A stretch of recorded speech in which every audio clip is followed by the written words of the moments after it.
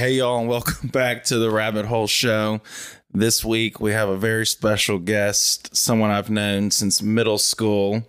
And now we are go to the same church, and Allie Dyar. So welcome. Thanks for having me. I'm happy to be here. Yes, I'm glad to have you. As I always say, we all have a story. We all have struggles.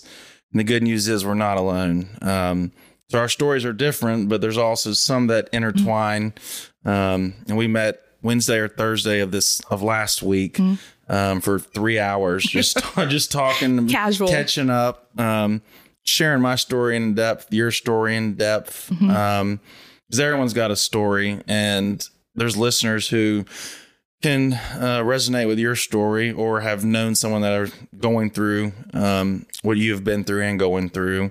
So it's an honor to have you. Ran into you last week, 2 weeks ago when this comes out, at Larbeth and her friends or her roommates' Christmas party, of all places. Quick turnaround for us. Yes, very like a little quick. over a week. Yes. A week and 2 days. Yeah. But yeah, I just want to have you come on, share your story, and then just talk. Yeah. Thanks for having me. Yeah. So I'm going to just let you share your story, and then we can just have a conversation, but allow you to share your story and kind of your struggles over the last few years. Great. Thanks. Yes. Thank you. So I bumped into Chad last week and just kind of, I guess we're catching up a little bit. And it's been a wild ride the last couple of years. So I'll just, kind of take us back. But I grew up here in Charlotte, had been working, went away for school in Tennessee, and had come back and was working here in Charlotte for the last about 10 years. And 2 years ago, in the middle of the pandemic, started having some symptoms of what I thought was some kind of like allergic reaction, or maybe like a cold. I wasn't really sure. I guess I started having symptoms around August. I remember I was at the beach with my family, and my shoulder was really bothering me. And I was coughing a lot, like in the mornings when I woke up. And I noticed that my face was just a little bit puffy. And I just thought, have I eaten a lot of salt or something? I don't, just trying to spitball, figure out what's going on. I remember thinking it looks like I've gained weight in my face, but I haven't gained weight. So there's something clearly I've eaten or something that's going on. So I went home and I was like, okay, I'm going to start walking every day and walking really far and changing my diet and trying to make sure there's nothing else kind of going on. And started seeing my doctor, my primary care doctor, and kind of started letting her in on what was going on. And she started helping me kind of investigate. And we looked into allergens in my house. Did I have mold? Did I have an allergy to my dog that I didn't know of? And kind of started down this road. Ended up going on a round of steroids to kind of help some of the inflammation I was experiencing. But every time I came off the steroids and I tapered down, the swelling in my face and my neck specifically just came right back. And when you're maybe you've had some kind of allergic reaction to something, either swelling in your face or somewhere in your body, and you just don't look like you. And I remember waking up for 2 months solid and being I just don't look like myself, and there's something going on. And my wonderful roommate at the time, Hollister Dibble, who was a nurse, was kind of helping me navigate, asking the right questions of my doctor, kind of pursuing the right things. Ended up waking up one morning out in Colorado visiting some friends, and had adjusted to the altitude and woke up, and the swelling was terrible, and I couldn't breathe. And I remember being okay, this is not just an allergic reaction. Something's happening in my body. It's been several months. Yeah. This was almost my diagnosis month. So I got diagnosed at the end of October, and this was late September. And it started August, beginning kind of. Yeah. So this was almost two full months in. And I remember I called my doctor. She called me in some prescriptions for me to pick up out the pharmacy because that was so bad. I was like, I can't wait. I can hardly breathe. So she called me in steroids. And I remember while I was waiting for them, I called my mom and my sister, like both kind of on the phone together, and was like, this is what's happening. I really don't feel good. I think something's wrong. And both of them were like, okay, let's not go to like worst case scenario yet. Like, let's get you home. Everything seems worse when you're away from home, And so, but that was kind of the day I was like, I think this could be cancer. And so I went home and we started doing some more tests. We did some blood work. Nothing came back in any of my blood work. Everything was perfect. I had no elevated levels of anything. And finally, after just not being able to figure it out, my doctor very wisely was like, I'm going to refer you to an ENT because something is clearly happening like in your throat, neck, chest area. So I went to the ENT with my mom. This was, I guess, Monday. It was a Monday, October, I think it was the 19th. And we went in and he did like a nasal endoscopy. He like did all these tests, couldn't find anything. And finally he's like getting ready to be like, I don't know. And he's like, you know what? Let me palpate your neck, which is like when they like, like feel all around your neck. And he starts palpating and he feels something like hard in my throat. And he immediately was like, okay, let's go ahead and get you a CT scan. So they give me a CT scan in the office, thankfully, just down the hall. And he goes in for like a neck CT and my mom is standing outside and she hears the nurse call him over and he looks at the scan and says, okay, we're going to need a fuller picture. And she said she immediately knew that it was cancer and that I had some kind of mass because she said she'd realized the last few days leading up to it, she could actually see the mass protruding out of my neck. Oh, wow. So I ended up having a 10 centimeter mass in my chest, which is about the size of a grapefruit. Big. It's very big. And it's in your throat. Yes. Well, it was right here in my chest and it was pressing on my esophagus and making its way up into my neck. So it was literally strangling me. No wonder you couldn't breathe. No wonder I was literally waking up gasping for air most mornings. Miserable. Yeah, Jeez. Totally.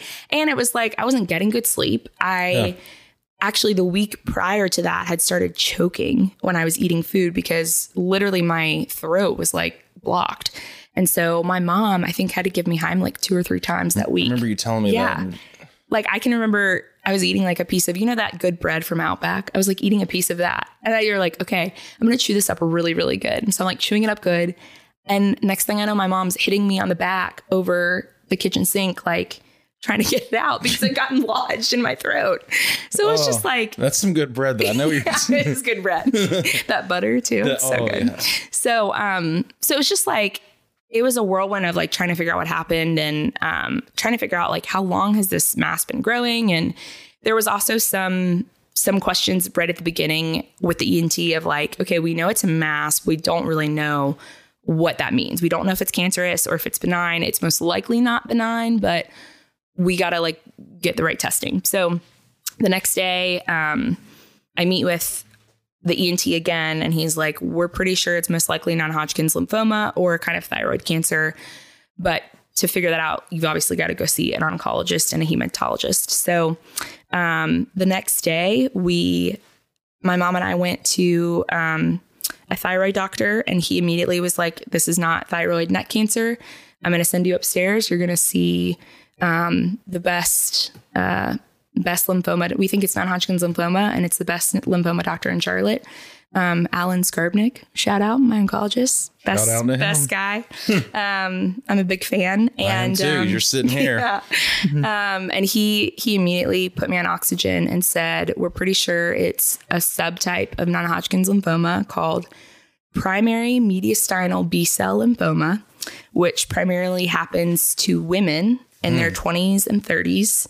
And it manifests as a huge mass right under your like thymus gland, where your thymus gland makes all your B cells.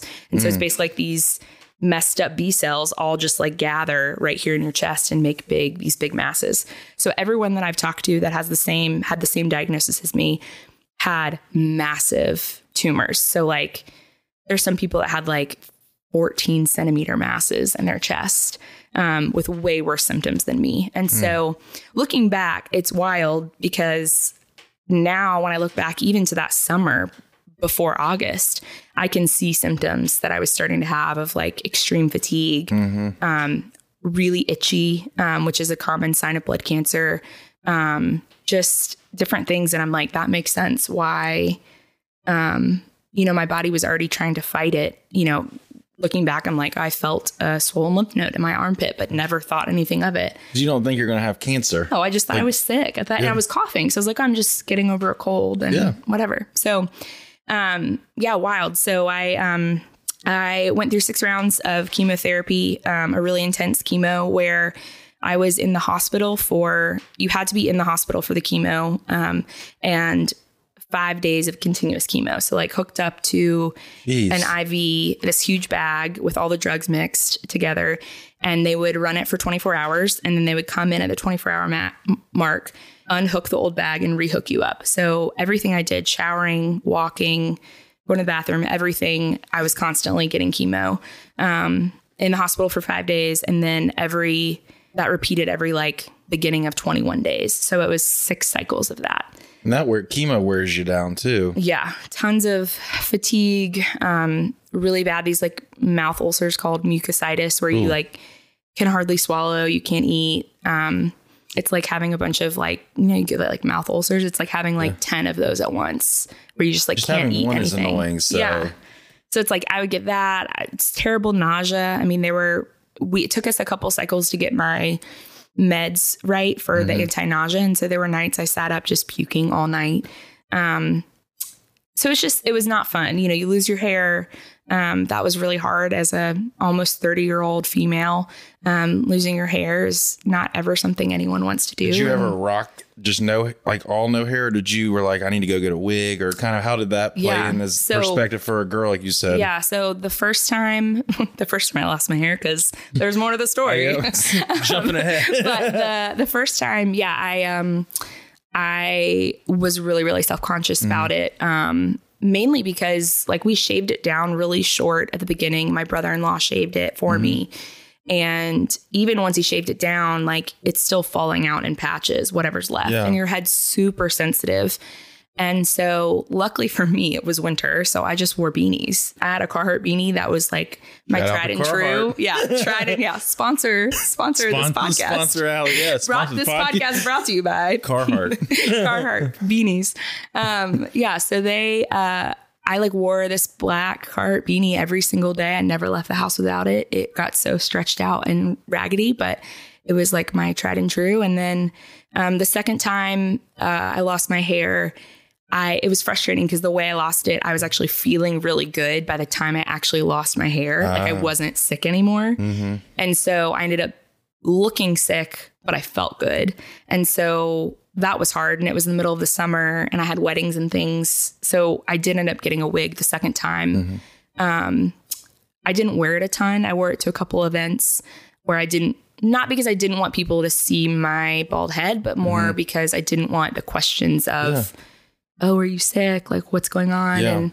And it's a very weird experience to be going through something like this when you're young, because most people up until this point in my life that I knew that had cancer were over 50. And so what I very quickly learned is when you lose your hair and you look sick, there's almost this, you're afraid of like the looks of pity and the people that look at you and don't really know how to respond or whatever. But there's also this like very weird community of people who either have loved someone who's walked through cancer or they themselves have walked through cancer.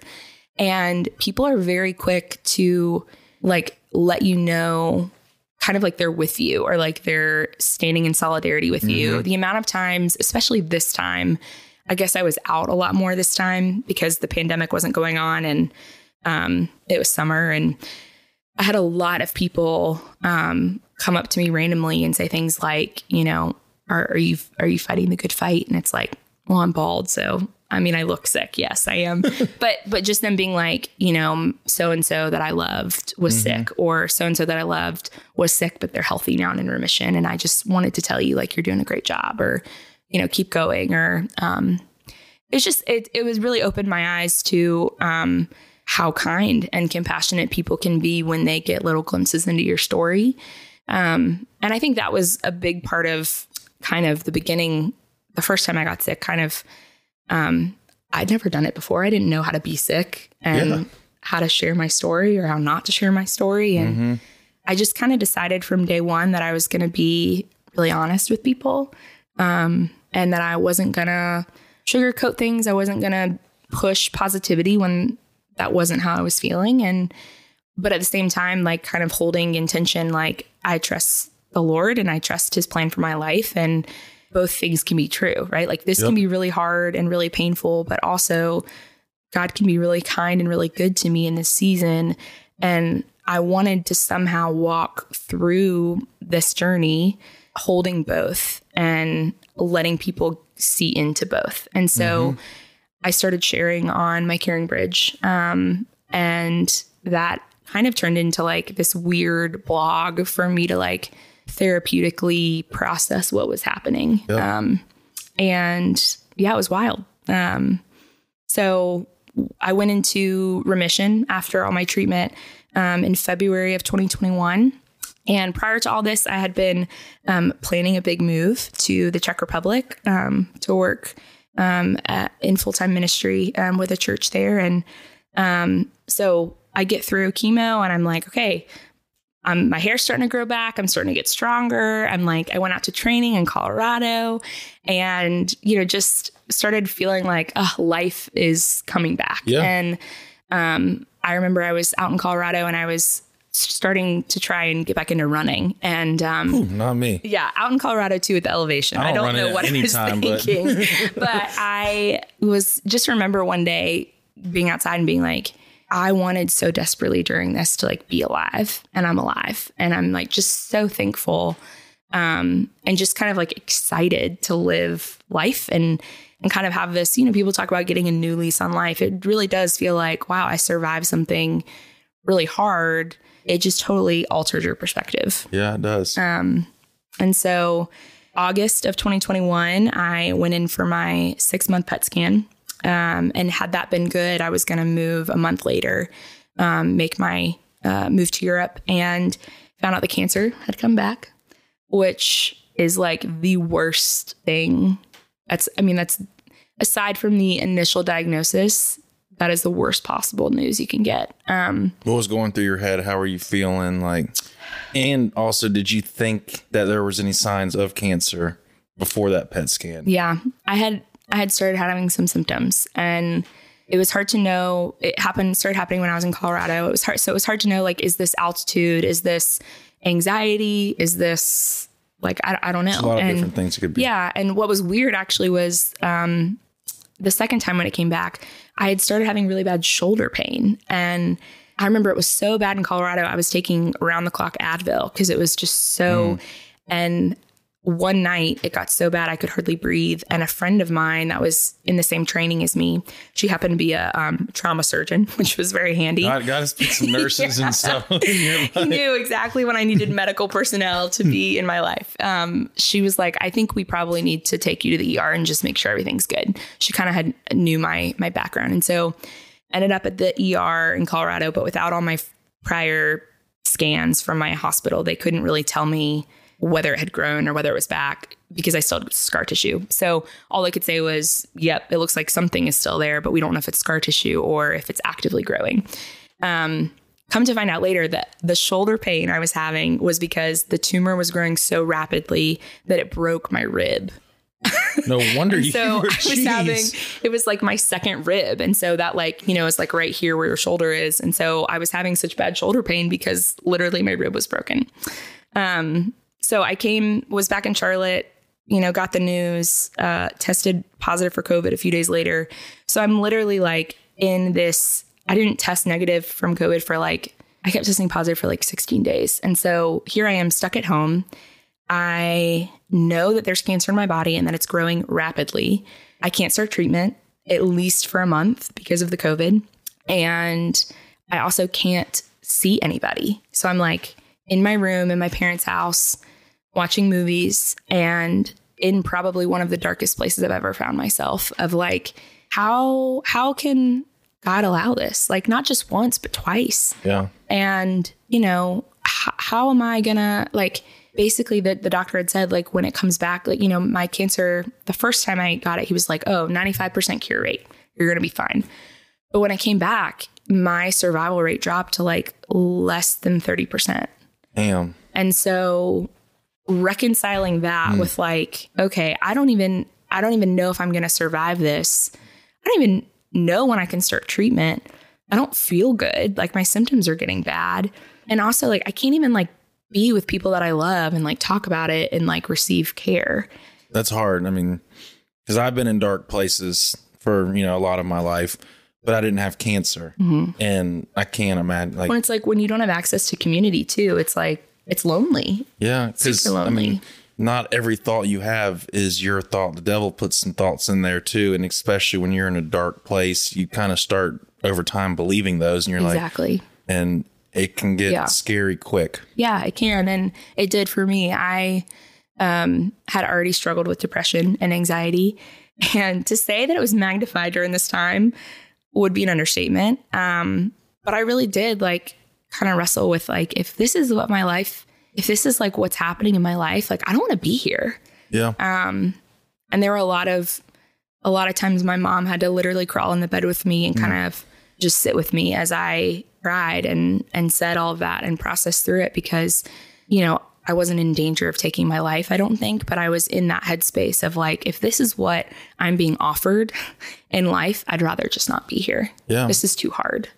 And for me, I never had the thought. I mean, I did have the thought of, I don't want to be here, and I attempted it, but the Lord put people to physically stop me. Like, looking back now, where just people were in certain places to prevent me from doing stuff. Yeah. But it got to the point of the end of my story last year where my mom was like, Lord, if this is how he's going to continue living his life, just take him home. Yeah. Which, I mean, that's for a mother. Prayer. Yeah. Because she was, I think in the episode 23 where her and my dad came on, she was saying they were on a train just waiting for it to wreck. Just wait. Like, didn't know when, but at the rate I was going, and it kept happening sooner and sooner. The gap in between events would get much quicker.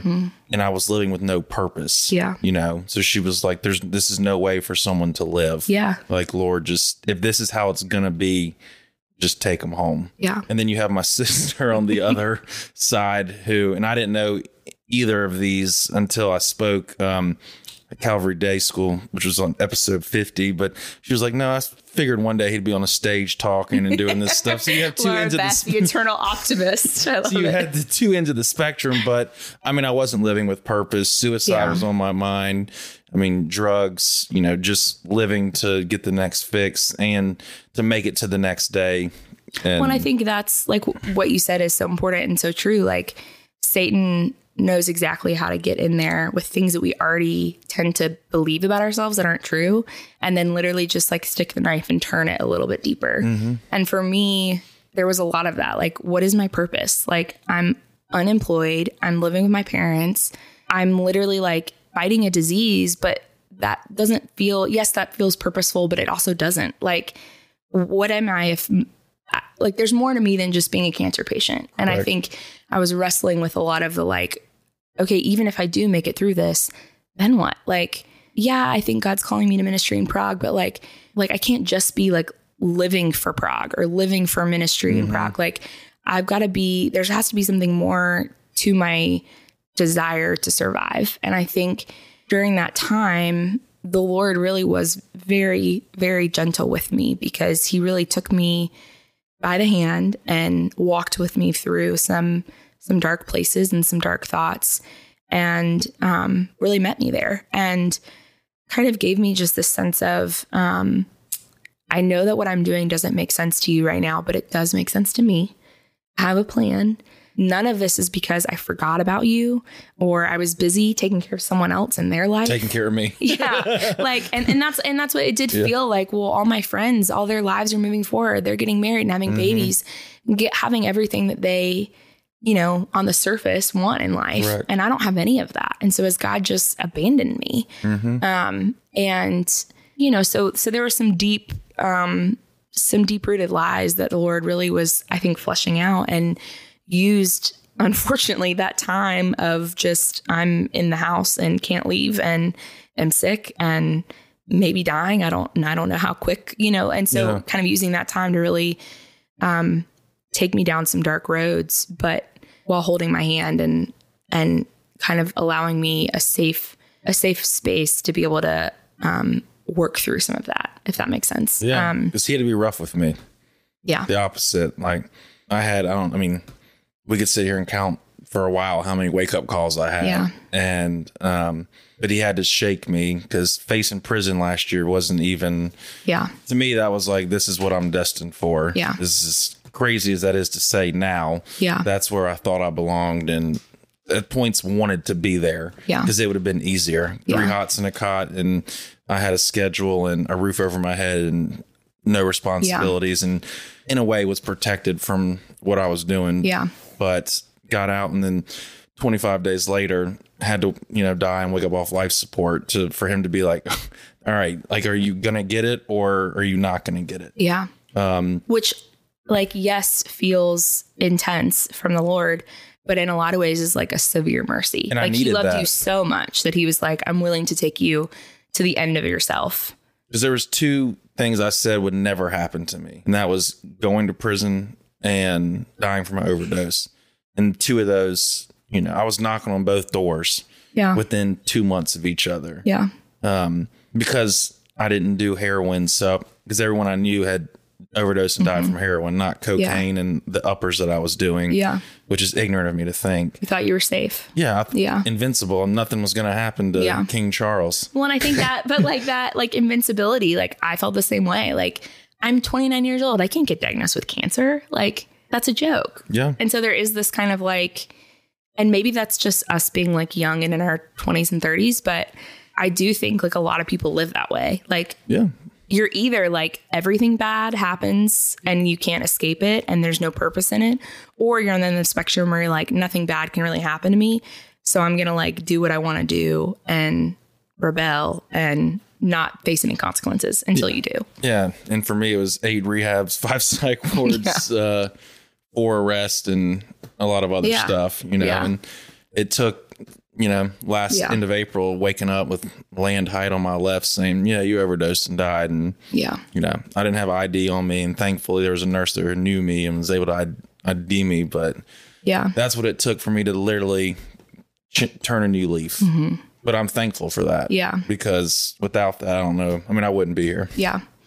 Yeah. And I think looking back on the last 2 years, I obviously wish this wasn't my story. I wish that I didn't get cancer. I wish that it didn't come back a second and then a third time within kind of the months of treatment. But in a weird way, you kind of become glad that it's your story. It's not the story you would have chosen.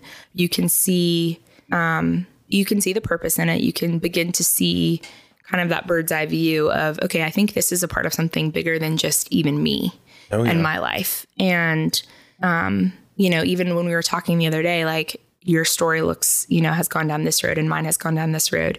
And yet God has used both to like do something in our lives. And, I think, I don't know. It's just, it's been really wild. Like during this process of, I've fielded a lot of questions from people that are along the lines of like, you're so brave. Like, what made you so brave? Or, you did this and it's like, what was my other option? I was about to say, you didn't have a choice. Like, I wasn't brave. I mean, you could have handled it differently than you did, maybe, but you survived it. Was just survival. Yeah. And I think that is like, not to say that you can't have courage and be brave when hard things happen, but there is so much of us as humans that like, we're just surviving.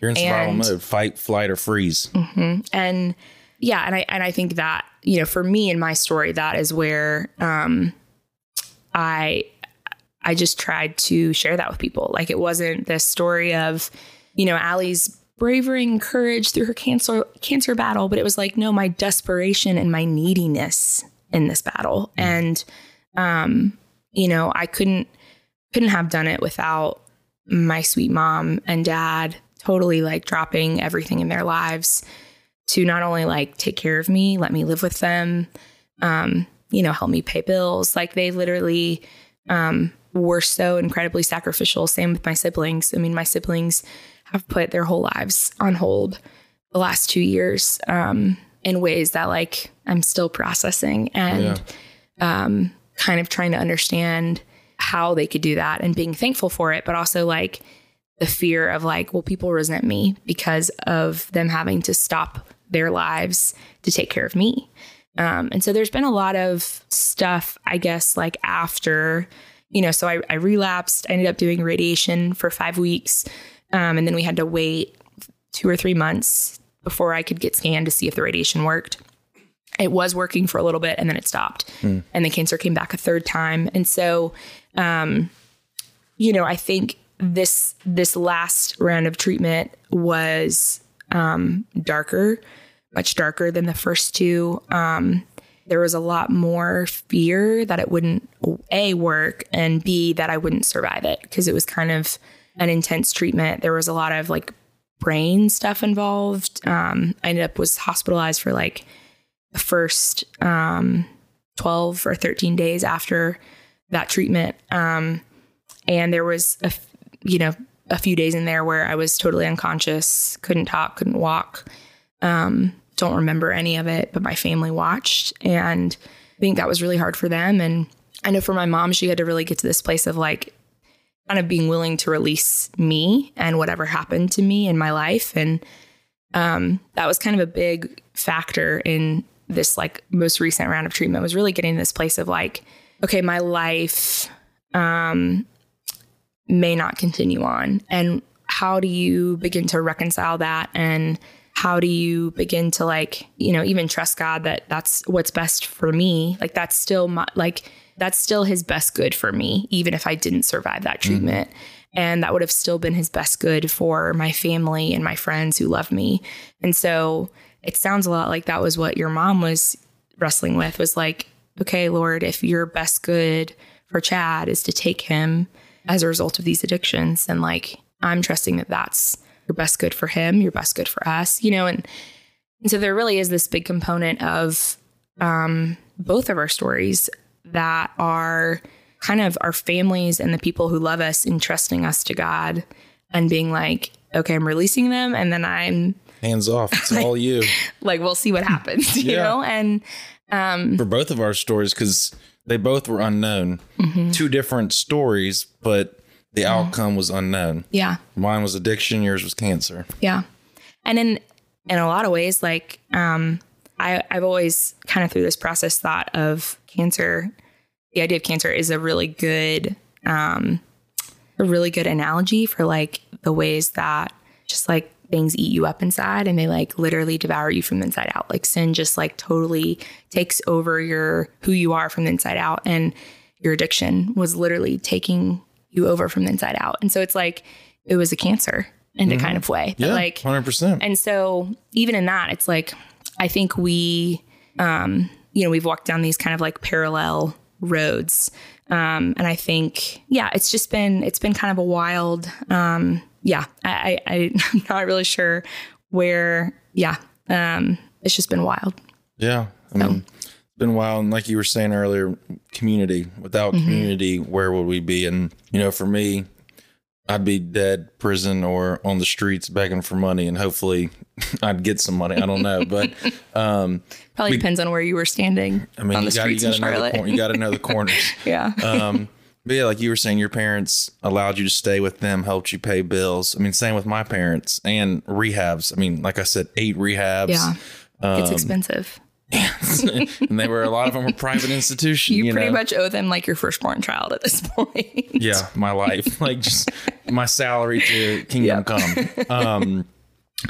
But they, and Larbeth included, my sister, the last treatment place, Honey Lake, she even was willing to pay for it all because she felt like I was ready and willing and had accepted, which I had, but it literally took me waking up, from life support to just be like, what have I done? Yeah. Like this is where my life is at the age of 30. I had just turned 30. 25 days prior. I'd gotten released from jail like a day before my 30th birthday. Yeah. We had both of us had a rough 30th birthdays. Yeah. You were getting out of prison. I was in the hospital getting chemo. Just not good 30th birthdays. No. We need to redo. I'm not really 30. No. That's what I've decided. I haven't turned 30 yet. So I have a good. I'm like a year and a half old since, I died and woke up. You're a baby. I'm a baby. But yeah, without them, I wouldn't be here. I mean, because they've allowed me to come back and stay with them after, rehabs. They paid for flights to different treatment centers. Yeah. I mean, without them, I would not be here. Yeah. And then obviously the Lord, just having to trust his plan. Like you said, the outcome was unknown, but we're here having this conversation. Yeah. Ran into you last Friday at a Christmas party. I've seen you at church from afar, but just the way how everything comes in full circle. Because we met in middle school, kind of backstory. I don't even know if I mentioned that. Because a friend of mine when I was at Covenant Day was your neighbor. So I guess we were acquaintances, maybe. We knew each other. Yeah, we knew about each other. And I would see you, our schools played each other in basketball. Yep. So there was that. But I knew a lot of kids that you went to school with. Yeah. I'd grown up with them. And when we were talking Friday and maybe last week, getting coffee, who was that? Like, what type of kid was I in middle school? Because then... See, I don't even know if I remember middle school. Or high school. Because it was funny because I was even like, am I supposed to call you Charles now? Like, you can call me whatever you want. People now call you Charles, but I've always called you Chad. So you can call me... I introduced myself as Charles to new people, but old people call me Chad. But the reason I asked that is because... you had heard bits and pieces of my story. You're famous. King Charles. King Charles. Everybody knows King Charles in Charlotte. Because you heard my story through people and when we were talking, you were like, sweet Chad did that.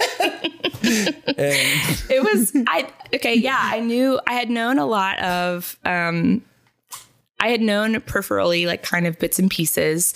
And different people in my life had known you from different avenues, like gyms you worked out at or like work or whatever.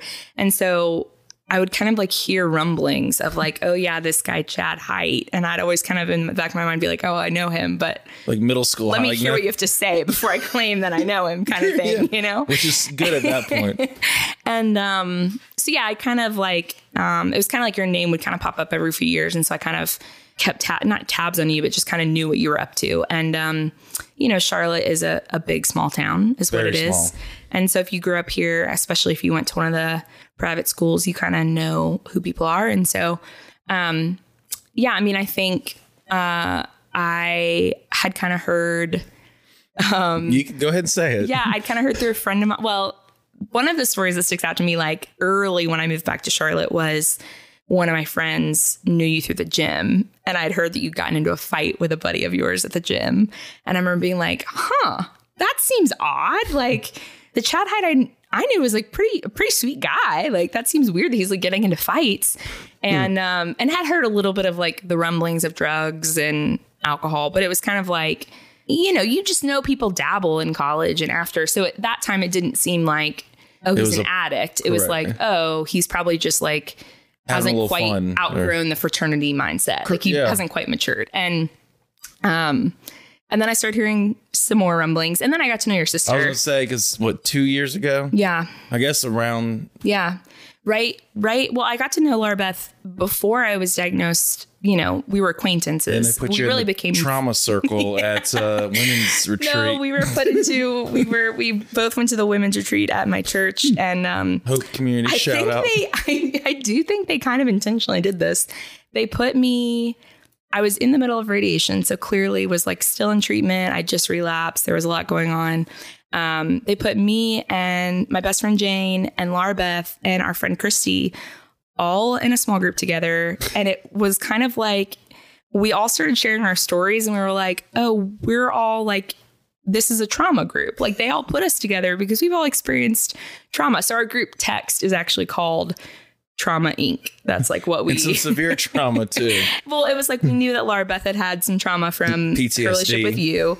And obviously I was walking through something hard and my best friend was, navigating how to walk with me through that. And then our other friend in the group who actually was leading the group had lost her mom to cancer. And so there was just a lot of it felt like a really, really safe place to share what was really hard. And it was nice because our stories weren't all exactly the same, but we all could connect and identify with it. And so after the retreat, we were like, this was so good. And so we just really enjoyed each other and have kept hanging out. And so I've gotten to know Laura Beth a lot better through that. And it's just so just kind of hearing, and of course I would see you at Hope kind of in between treatments. And then we followed each other on Instagram. So I would see Chad's off to Memphis or wherever, and he'd you'd post a picture at the airport or whatever, and I'd be like, I remember seeing that and being like, did he get a job or what's he moving to Memphis for? And then hearing through the grapevine, no, he's headed to rehab, and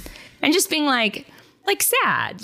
I was sad that was the reality, but I also by then was very aware this isn't just him dabbling.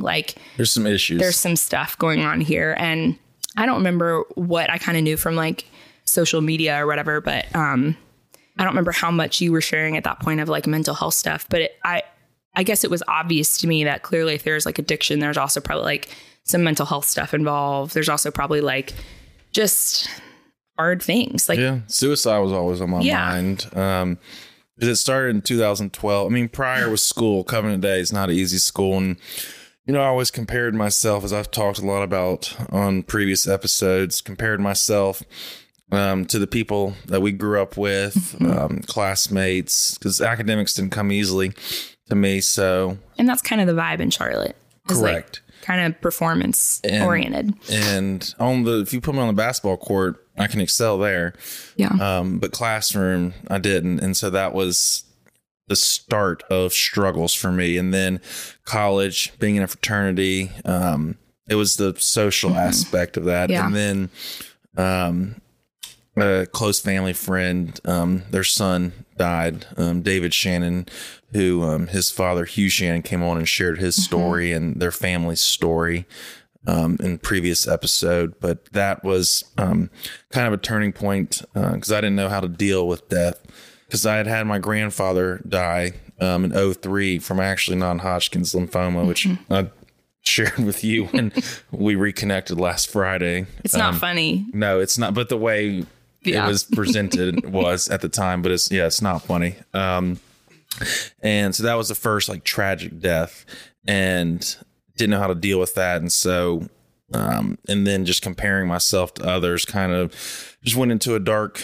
place, and then graduated a semester later, and that continued, and outside of college, and then just getting fired from jobs, getting broken up with, and it was just failure after failure. Yeah. And I'd already been comparing myself with others as I'm a failure because I'm studying twice as long as them, three times as long, and I'm still getting a C, D, or F, and they're getting an A for studying for 10 minutes. Yeah. And then stuff started happening, and then it wasn't social. And then I started comparing myself to the people in the treatment centers, the rooms that I was in. Well, my story's not as bad as theirs. So I was shooting myself in the foot, as I said before. And, it was just I'm just a disappointment to everybody now. So let's just go ahead and end my life. And that's kind of how I was living. And it got to the point where suicide was even tough. And so I've talked about it previously, but there was one time where I tried to get someone to shoot me in an altercation 2 times. And thankfully he did not. For you and for him. For both. Yeah. Well,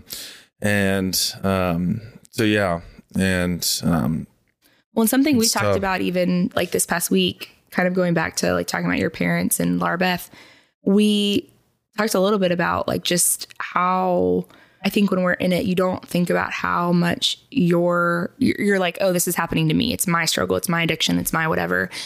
But you don't think about how much what you're experiencing is also affecting the people around you and the people who love you.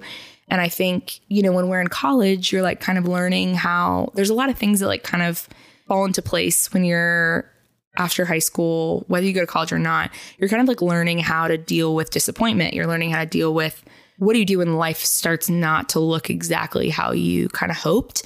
And then how do you like cope with that? Like you're either, cope with it well or you don't. And if you don't, it's, things like drugs, alcohol, looking to people for affirmation instead of going to the right places for it or whatever. And so, I think for both of us, there's probably this for everybody, I think, in that those years after high school, you're trying to figure out who you are. And then you're trying to figure out, how do I live life? How do I deal with these things that are hard in a healthy way or an unhealthy way? And then that really kind of sets the stage for a lot of who you become as an adult. And I think then as you're going through stuff, it's like, you don't realize how much your own, I don't know if I can cuss on here, but your own shit impacts the people around you. It's a ripple effect. Yeah. And so like your mom and dad, like, even being in that group with Laura Beth, it was like it wasn't her own trauma. It was trauma from my trauma, my story, but I caused her to have her own trauma. And it's not like there was, resentment, but it was just this, like how the ripple effect goes so far, like my story wasn't just me getting sick and going through cancer, but people that I love now have medical PTSD because of it. Or, if someone else they love gets cancer, like that's going to really impact them even more because they've already walked through it with me. So I think there's a lot of, the two parts to it. I think there's a lot of, you're trying to figure out how you are, you're trying to figure out who you are, how you are, and then how does that impact other people and the good and the bad. Right. Yep. And so I think that's something that, it's been really cool to see the last year with this and the last, however long it's been. October 12th last year. So over a year and a couple months. Oh, you should have thrown podcast a birthday. Come on. We did a episode 49, I think. No, 47. We did a 1 year anniversary. I can't remember the episode number, where Casey and I talked kind of about the growth of us each individually, the podcast, and just that's something to celebrate. Like, I was still figuring out who I was, and I still am. But over this, last year, at Laura Beth, they had their Christmas party, and this year I got invited. Last year I did not get invited. How long do you think you're going to hold that over her head for? Maybe just this forever. But rightfully so. Yeah. I would have invited myself just to be on the safe side, because it would come in waves. Yeah. So I didn't get invited last year, and I found that out this year. But how long you been doing this party, Laura Beth? Just a couple of years. Oh, this is my first time. But no, a lot of things when my story first started, like the struggles started, something would happen and then it'd be a while before the next thing happened. But then as it continued, the events got a lot shorter, to where last year it was a month, not even a month before. Yeah. The, life support happened. So it got very quick, a lot shorter. But yeah, rightfully so. Better safe than sorry. I think this year she was like, you'd be a great bouncer. That's what, and it's cool to see how that's like shifted so much from like, I'm worried about you to like, I trust you to actually protect other people. Which, yeah, that's cool. It is. And we have a good relationship now. I've always wanted to be a brother, which I am, but I wanted to have that brother-sister relationship love. And it used to be, she hates me because she had to set up boundaries. And that's an episode we could talk about, boundaries, because boundaries are something that is needed to talk about it. I've asked. Yeah. She said when she wants to come on, she Laura will. Beth, come on, you got to do it. But boundaries, and she needed to protect herself because the family didn't know what calls they were going to get. Was it jail? Was it hospital? Well, I think that's a really important part too of like you felt like she hated you, but she was like, I actually love you so much that I can't continue our relationship the way it is. It has to change. And I'm able to see that now. But when I was in it, I thought she hated me, and that made me resent her. Yeah. But then on the other side of my story, I was like, wow, you love me that much to where you literally couldn't have a relationship with me. Like it had to be from afar. Yeah. And you didn't want me associating with your friends because you didn't know what was going to happen. Yeah. You know, that's some tough love. And she had to do tough love. My parents, you know, their story is different than hers. You know, they were always there for me and, you know, accepted those calls and, but it wasn't easy. A lot of PTSD. And then towards the end, you know, they had to kind of, quit communicating and, you know, I didn't want to communicate with them because I wanted to live my life how I wanted to. And I'm just thankful to still be here and be able to share this story and hopefully it'll help, you know, someone. And then having guests on to share their stories, it'll be able to help someone who's going through something that a guest has. Yeah.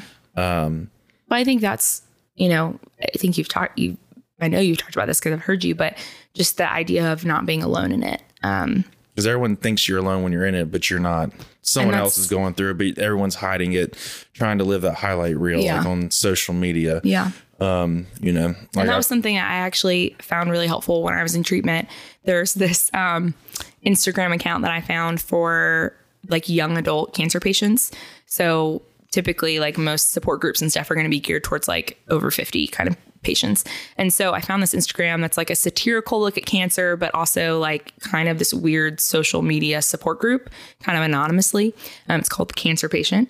And it's really funny. There's lots of really great memes, but also people like post stuff and then kind of like have these conversations via the stories. And I found it so helpful because when I was first diagnosed, and then especially like as it kept happening, and it kept coming back, it was like I felt as much as my family wanted to understand and as much as they tried and really wanted to know what it felt like and tried to, you know, empathize, they couldn't. They'd never lived it. And I found it so helpful to connect with people, and not just through this one Instagram account, but also just in DMs with other people. I've met several people that I've connected with really well on social media that either had the same diagnosis or just were young when they got diagnosed with a cancer. Some of them were still in treatment. Some of them were in remission. But just to connect with people who had lived some of what I had lived and could say like, yeah, I know how that feels, or yeah, that happened to me too. And you don't realize until you're in something like our stories, how lonely it is. And you just start to feel like, yeah, all these people love me and I have this great community, but like no one really gets what this feels like. And honestly, a lot of that more has been post-cancer, like in both of my seasons of remission, kind of dealing with the aftermath of it, of no one gets what it's like to feel like your whole life is kind of uprooted. And then all of a sudden you're healthy again, but you're not the same person. And so finding these people on social media was really helpful for me to kind of process in a way that was like almost watching what happened to me, but like through someone else, like the perspective of watching someone else's story unfold, but also just to have someone be like, yeah, I know what that's like. And so I think it's so great what you're able to do with having guests on this podcast, because it is so important for someone to know that, gosh, this like really random, unique part of my story, yes, it is unique and it like maybe isn't exactly the same as someone else's, but someone else can understand how I might be feeling, or how recovery might be, or how hard it is to stay sober, or, you know, how hard it is to be alive after cancer. You know, things that maybe aren't talked about as much. And so, you know, I haven't listened to every single episode, but the episodes I have listened to have been just really cool to kind of hear, gosh, that's not my story, but I know people like that. And I know people that have walked that. And that is so helpful for someone to hear. And just even how like different people's stories who are so different that you've never walked, you can still be encouraged by, right? And like find these nuggets of encouragement and truth. And I don't know, that's cool. Yeah. It's a neat thing that what you're doing. Yeah. You know, that's one thing I found purpose in, because I mean, I live that dark, 10 years, and someone is living it right now. And like you said, I don't know what it's like to live with cancer, to be in remission. and people don't know what it's like to go through my 10 years and now live afterwards. And, a lot of people say, are you worried about relapse and all this stuff? I mean, I am, but it's not going to happen today. Yeah. Is it going to happen tomorrow? I pray it doesn't, but I don't think it ever will, but you don't ever say, never. Yeah.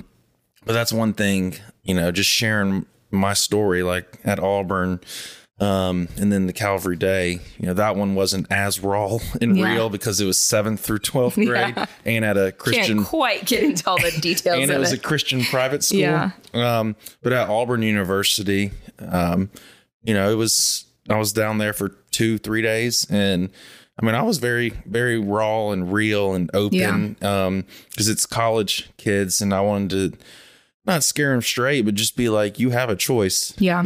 What this are you going to do? the reality. Yeah. Here's the reality. I was in a private school, Christian, I was in a fraternity. I struggled with this, that, and then after school, here's kind of the cycle that I went down. And are you going to allow that to be you, or are you going to, kind of reel it in? Because reality is some of y'all will be dead in 5-10 years. Hopefully that's not true, but statistically it is. And just, shooting it straight with them. And that was one thing that, I received was just from them was just like, thank you for being so raw and real and not preaching to us. Yeah. Because I've been where they're at. Yeah. And it's not easy. Yeah. Just like someone who has cancer or is in remission. It's not easy, but you know what that's like, and you can talk to them. Yeah. And be open and raw and real and share stuff with them that they haven't experienced yet or that they're struggling with. Yeah. And so that's part of this. Just everyone's got something. Yeah. Everyone's had something. Everyone will have something. Yeah. And you're not alone. Yeah. Someone else out there's got what you're struggling with. They've either struggled with it or they're going through it or they're in a different season. Yeah. But just hearing that can allow someone to be like, okay, someone else has gotten through it. Here's how they got through it. And so that, just if someone can hear someone's story. They've survived it. Yeah. They made it through. Yeah. Well, and even, there was something you just said that I was going to say. Not everyone's story is exactly the same, but I've totally gotten blank now on what I was going to say.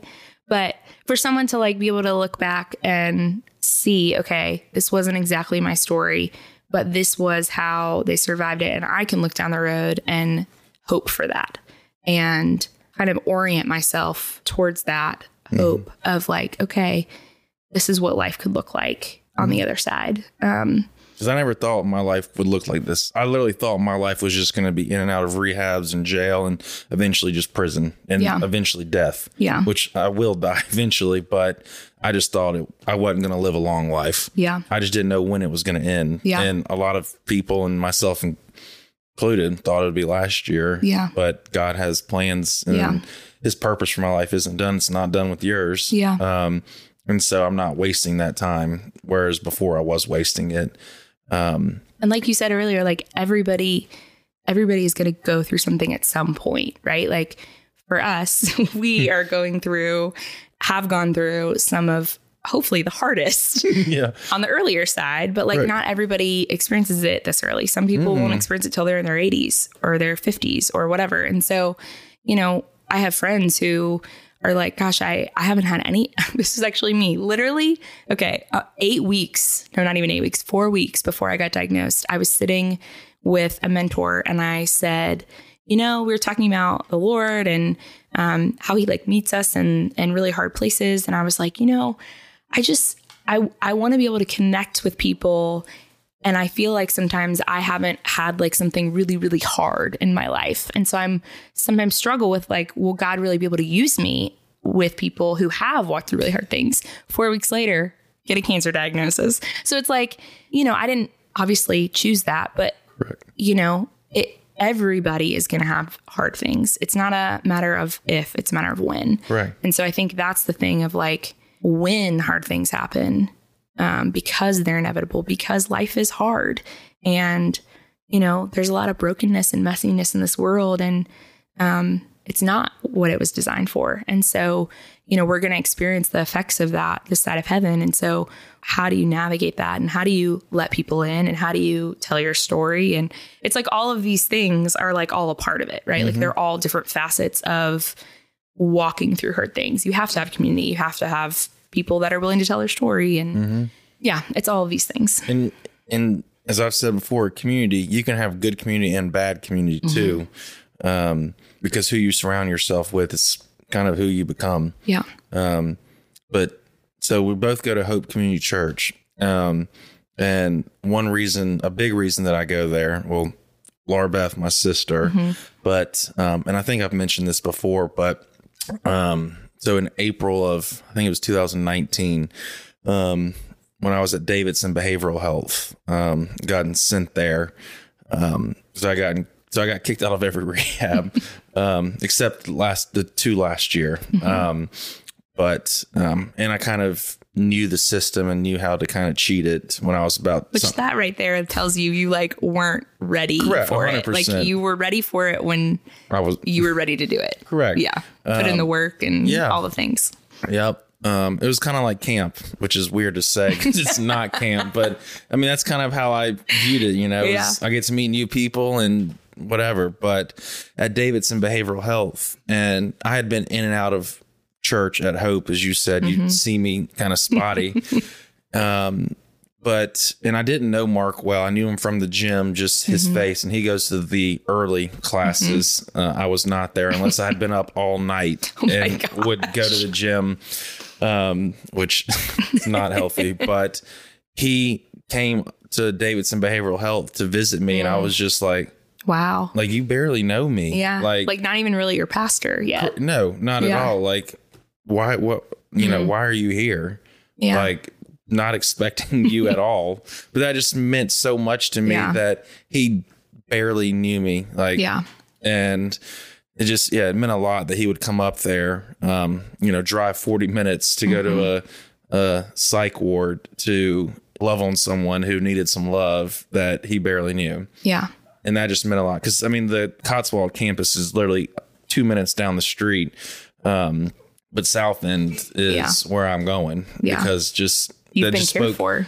Yeah. And I feel, I mean, all the campuses are great, but I just know how Mark is. And that it meant a lot to me. I sat on his couch Friday morning and we had a little counseling session. It was great. And I cried, and he's full of lots of wisdom. And, I think that's the cool thing about Hope is there's very much this, it's very much not the culture of look like you've got everything together and suck it up and be perfect. It's very like, you're messy. Of course you're messy. Like we're all messy, and let's like be real with each other about it. And also talk about how Jesus meets us there.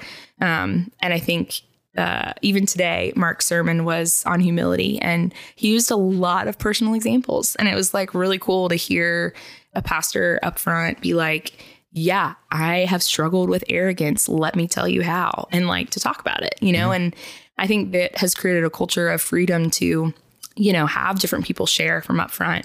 Like I think you said, Will Moody had shared up front. Stowe has shared his testimony at different points. Elliot Hall, I don't think he shared at church, but he's been a guest on the show and shared about his addiction and struggles. But that's one thing I love about Hope. You can come as you are. Yeah. And that's something I struggled with why I didn't really go to church. I believed, but I didn't believe that I would be accepted because of how messy my story was and currently was at the time. Yeah. But now that I'm through it, I love sharing my story, not to be arrogant or boast about it, but just be like, this is how messy my life was. Yeah. And here's how God, has used my story and just the redemptive part of it. Like, because I don't deserve to be here.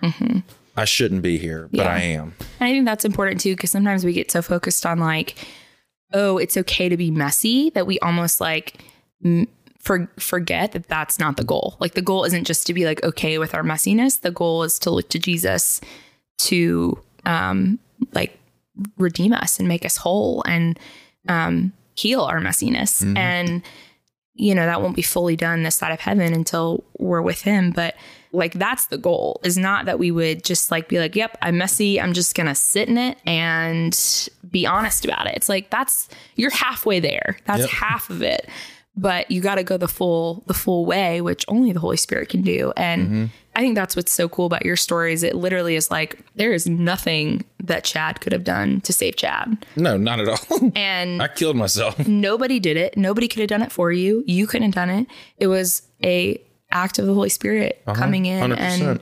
and making you new. And from someone who has known you over the years, even peripherally, I mean, it is wild how new you seem. Like, God has redeemed you. God has changed your story. And not that who you were isn't a part of who you are. It is. It's a ton of who you are, but it's not all that you are. And it's made me who I am today. Because without that, I wouldn't be the man that's sitting right here.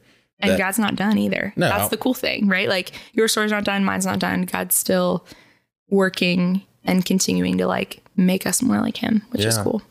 So real quick, I don't know how long this episode has been going, but it's felt like it's been very short. Yeah. But real quick, talk about Prague. Yeah. Because that's coming up. Yeah.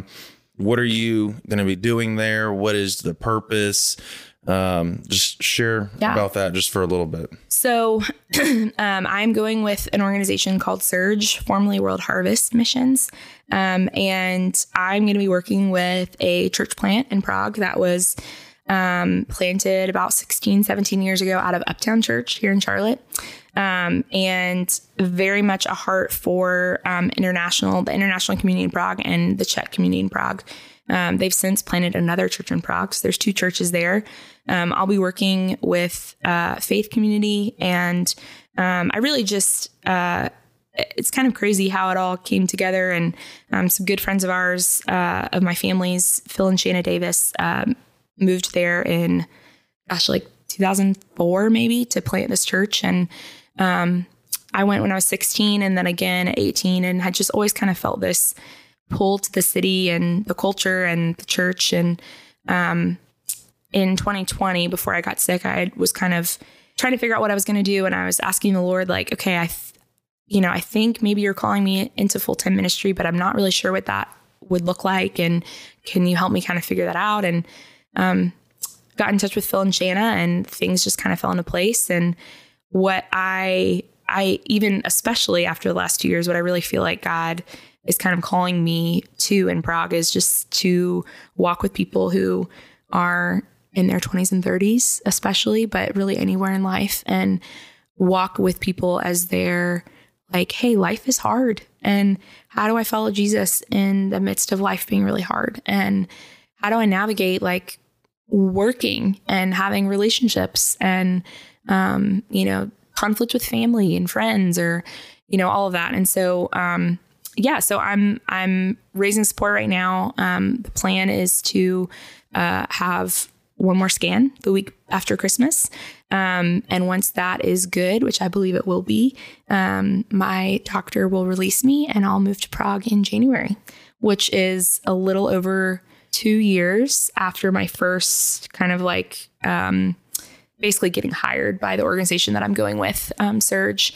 And it's wild because initially I was going to go in September 2021, which was, just about a year. And the normal timeline for people to get hired to when they actually have like raised support and are ready to go is about 2 years.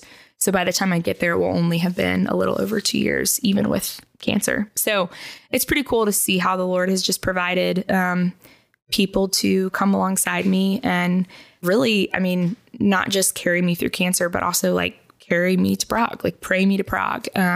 People that really believe in what God is up to in Central Europe. Prague is one of the most atheistic cities in Europe. There's a lot of darkness there. And there's also just a lot of young people in the city that are trying to figure out like how to live life. And I think, God wants to bring hope and restoration, and he wants to bring his kingdom there. So you'll be there 5 years is the 5 years is the initial. Yeah. I would love to be there long term. I'd say that is long term. I'm going very open handedly into it. But the initial is 5 years. 5 years. So, I'm excited and hopeful to join my team by the end of next month, which is wild. That's crazy. Yeah, it's Sitting wild. here in a month from now, you'll be in Prague. Hopefully, yeah, Lord willing. Yeah. So maybe we can take the rabbit hole show over to Prague. Yeah, let's take it international. I want to. Okay, we'll do it. So how can people support you, whether it's, just letters, prayer, funds? Yeah. How can people can reach out to me and I can get them in touch, but is there another way? So, emailing me is best. Emailing me and setting up a time to kind of share a little bit more about what I believe God's kind of calling me to be a part of in Prague. But there's also, you can go to Surge's website. It's just surge.org, and find me under, if you go to missionaries and then search under Czech Republic, you'll see me with my pre-cancer long hair, which is fun. I'd love to reach out to people what's your personally email, if they're so interested. If they want to, it is ALLIEDYAR@gmail.com. Allie Dyar @gmail.com. Yep, that's it. Cool. Even and I send out like monthly support emails to people that wanna that are either want to be a part of what God's doing financially or just want to be able to pray and kind of keep up and be in the know about what God's doing in Prague. So, yeah, I think a lot of people will want to know and, help with funds and prayer and just because the power of prayer does a lot. Because I know with me personally, we're sitting in these seats because of the power of prayer. Lord knows it. Yeah, and it doesn't happen overnight. For me, it took several years, and for you, it's taken cancer 3 times. Just because you pray, someone prays, doesn't mean it's going to happen the way that person or you want it to. It's the Lord's plan and purpose, but He hears your prayers. But He knows what's best, as you said earlier. But real quick, what advice do you have just for listeners? I always ask. Oh, yeah. So what advice? You even told me last week you're going to ask me this, and I still am caught off guard. What pops in your head? What advice pops in your head that just has gotten you through the cancer and just some tough times? Whether your dad, mom have given it to you, something you heard at Charlotte Christian, I don't know, or a doctor's told you, or from your Instagram cancer page. Yeah, I would say maybe not like a piece of advice, but I would just say something that I have learned through the last 2 years is, and honestly, really reflecting off of Mark's sermon today at Hope, really reflecting on just how important it is to let people into our neediness. And I don't think culturally as Americans, we do a very good job of letting people know how we need help and asking for help. I know personally that's not something I do very well. I love to be the one to help people, but I am usually embarrassed to ask for help or even sometimes ashamed. And that is one thing through this process I found really hard, but was forced to do over and over again, was to ask for help. And even when I would ask for help, I would still find myself apologizing and being like, oh, I'm sorry that I'm asking this of you, or I'm sorry that I need this.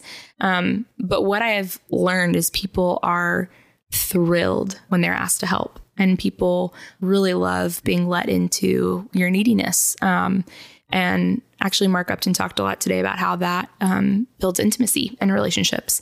And so if that is something that even in my friendships and my relationship with my family, just looking for ways to let them in and let them see my neediness, but also like trying to figure out how to do that with the Lord, and to not be embarrassed by it, and to really let people, because people want to help, people want to be needed, people want to give their time and their resources and whatever they have to offer. And so I think we're missing out on really wonderful community and really wonderful, relationships when we're too scared to ask or too prideful to ask. So I agree with that 100%. Yeah.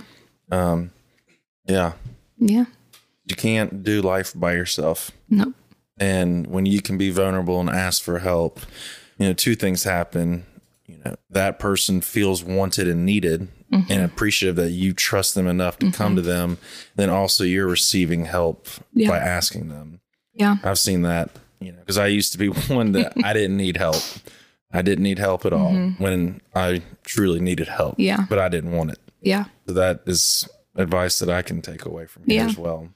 And that one that I'm still working on. Yeah. Same.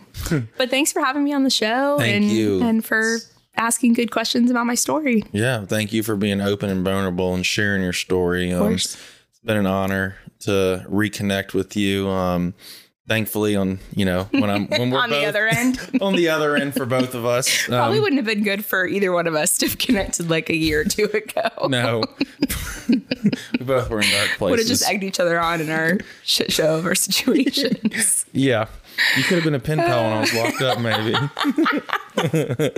Pen pals for life. Yeah, for real. It's been an honor, and I'm just glad to have met you, 20 some years ago and be sitting We're here. We're not that old. Come on, Charles. No, we're not. But it might have been, I think, 20 years ago. Okay, maybe 15, but still. Yeah. And now we're just sitting here and just to see what the Lord has done. It's been an honor. So thank you. Yeah. Thank you. Thank you all for tuning in this week to the Rabbit Hole Show. We have some slots available if anyone wants to come on and share their story. Or if you have any just questions or want to grab coffee, I'm still on the job hunt, so I have a lot of time. So would love to just sit down, talk, share more of my story and hear your story.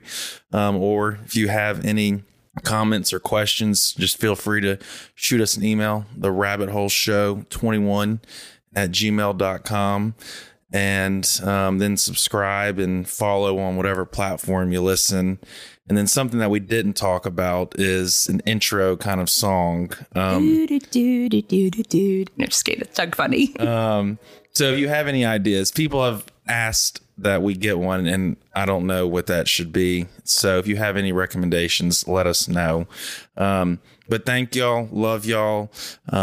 Merry Christmas. It's coming up in 3 days when this airs. So hope everyone just has a wonderful time with their family. I know it can be a tough time, with loved ones being missed, but that's kind of all year long. It's not just the holidays, but that is tough. So just know you're loved, and I am here for you if you need anything. But love y'all and stay tuned for next week's episode. Thanks.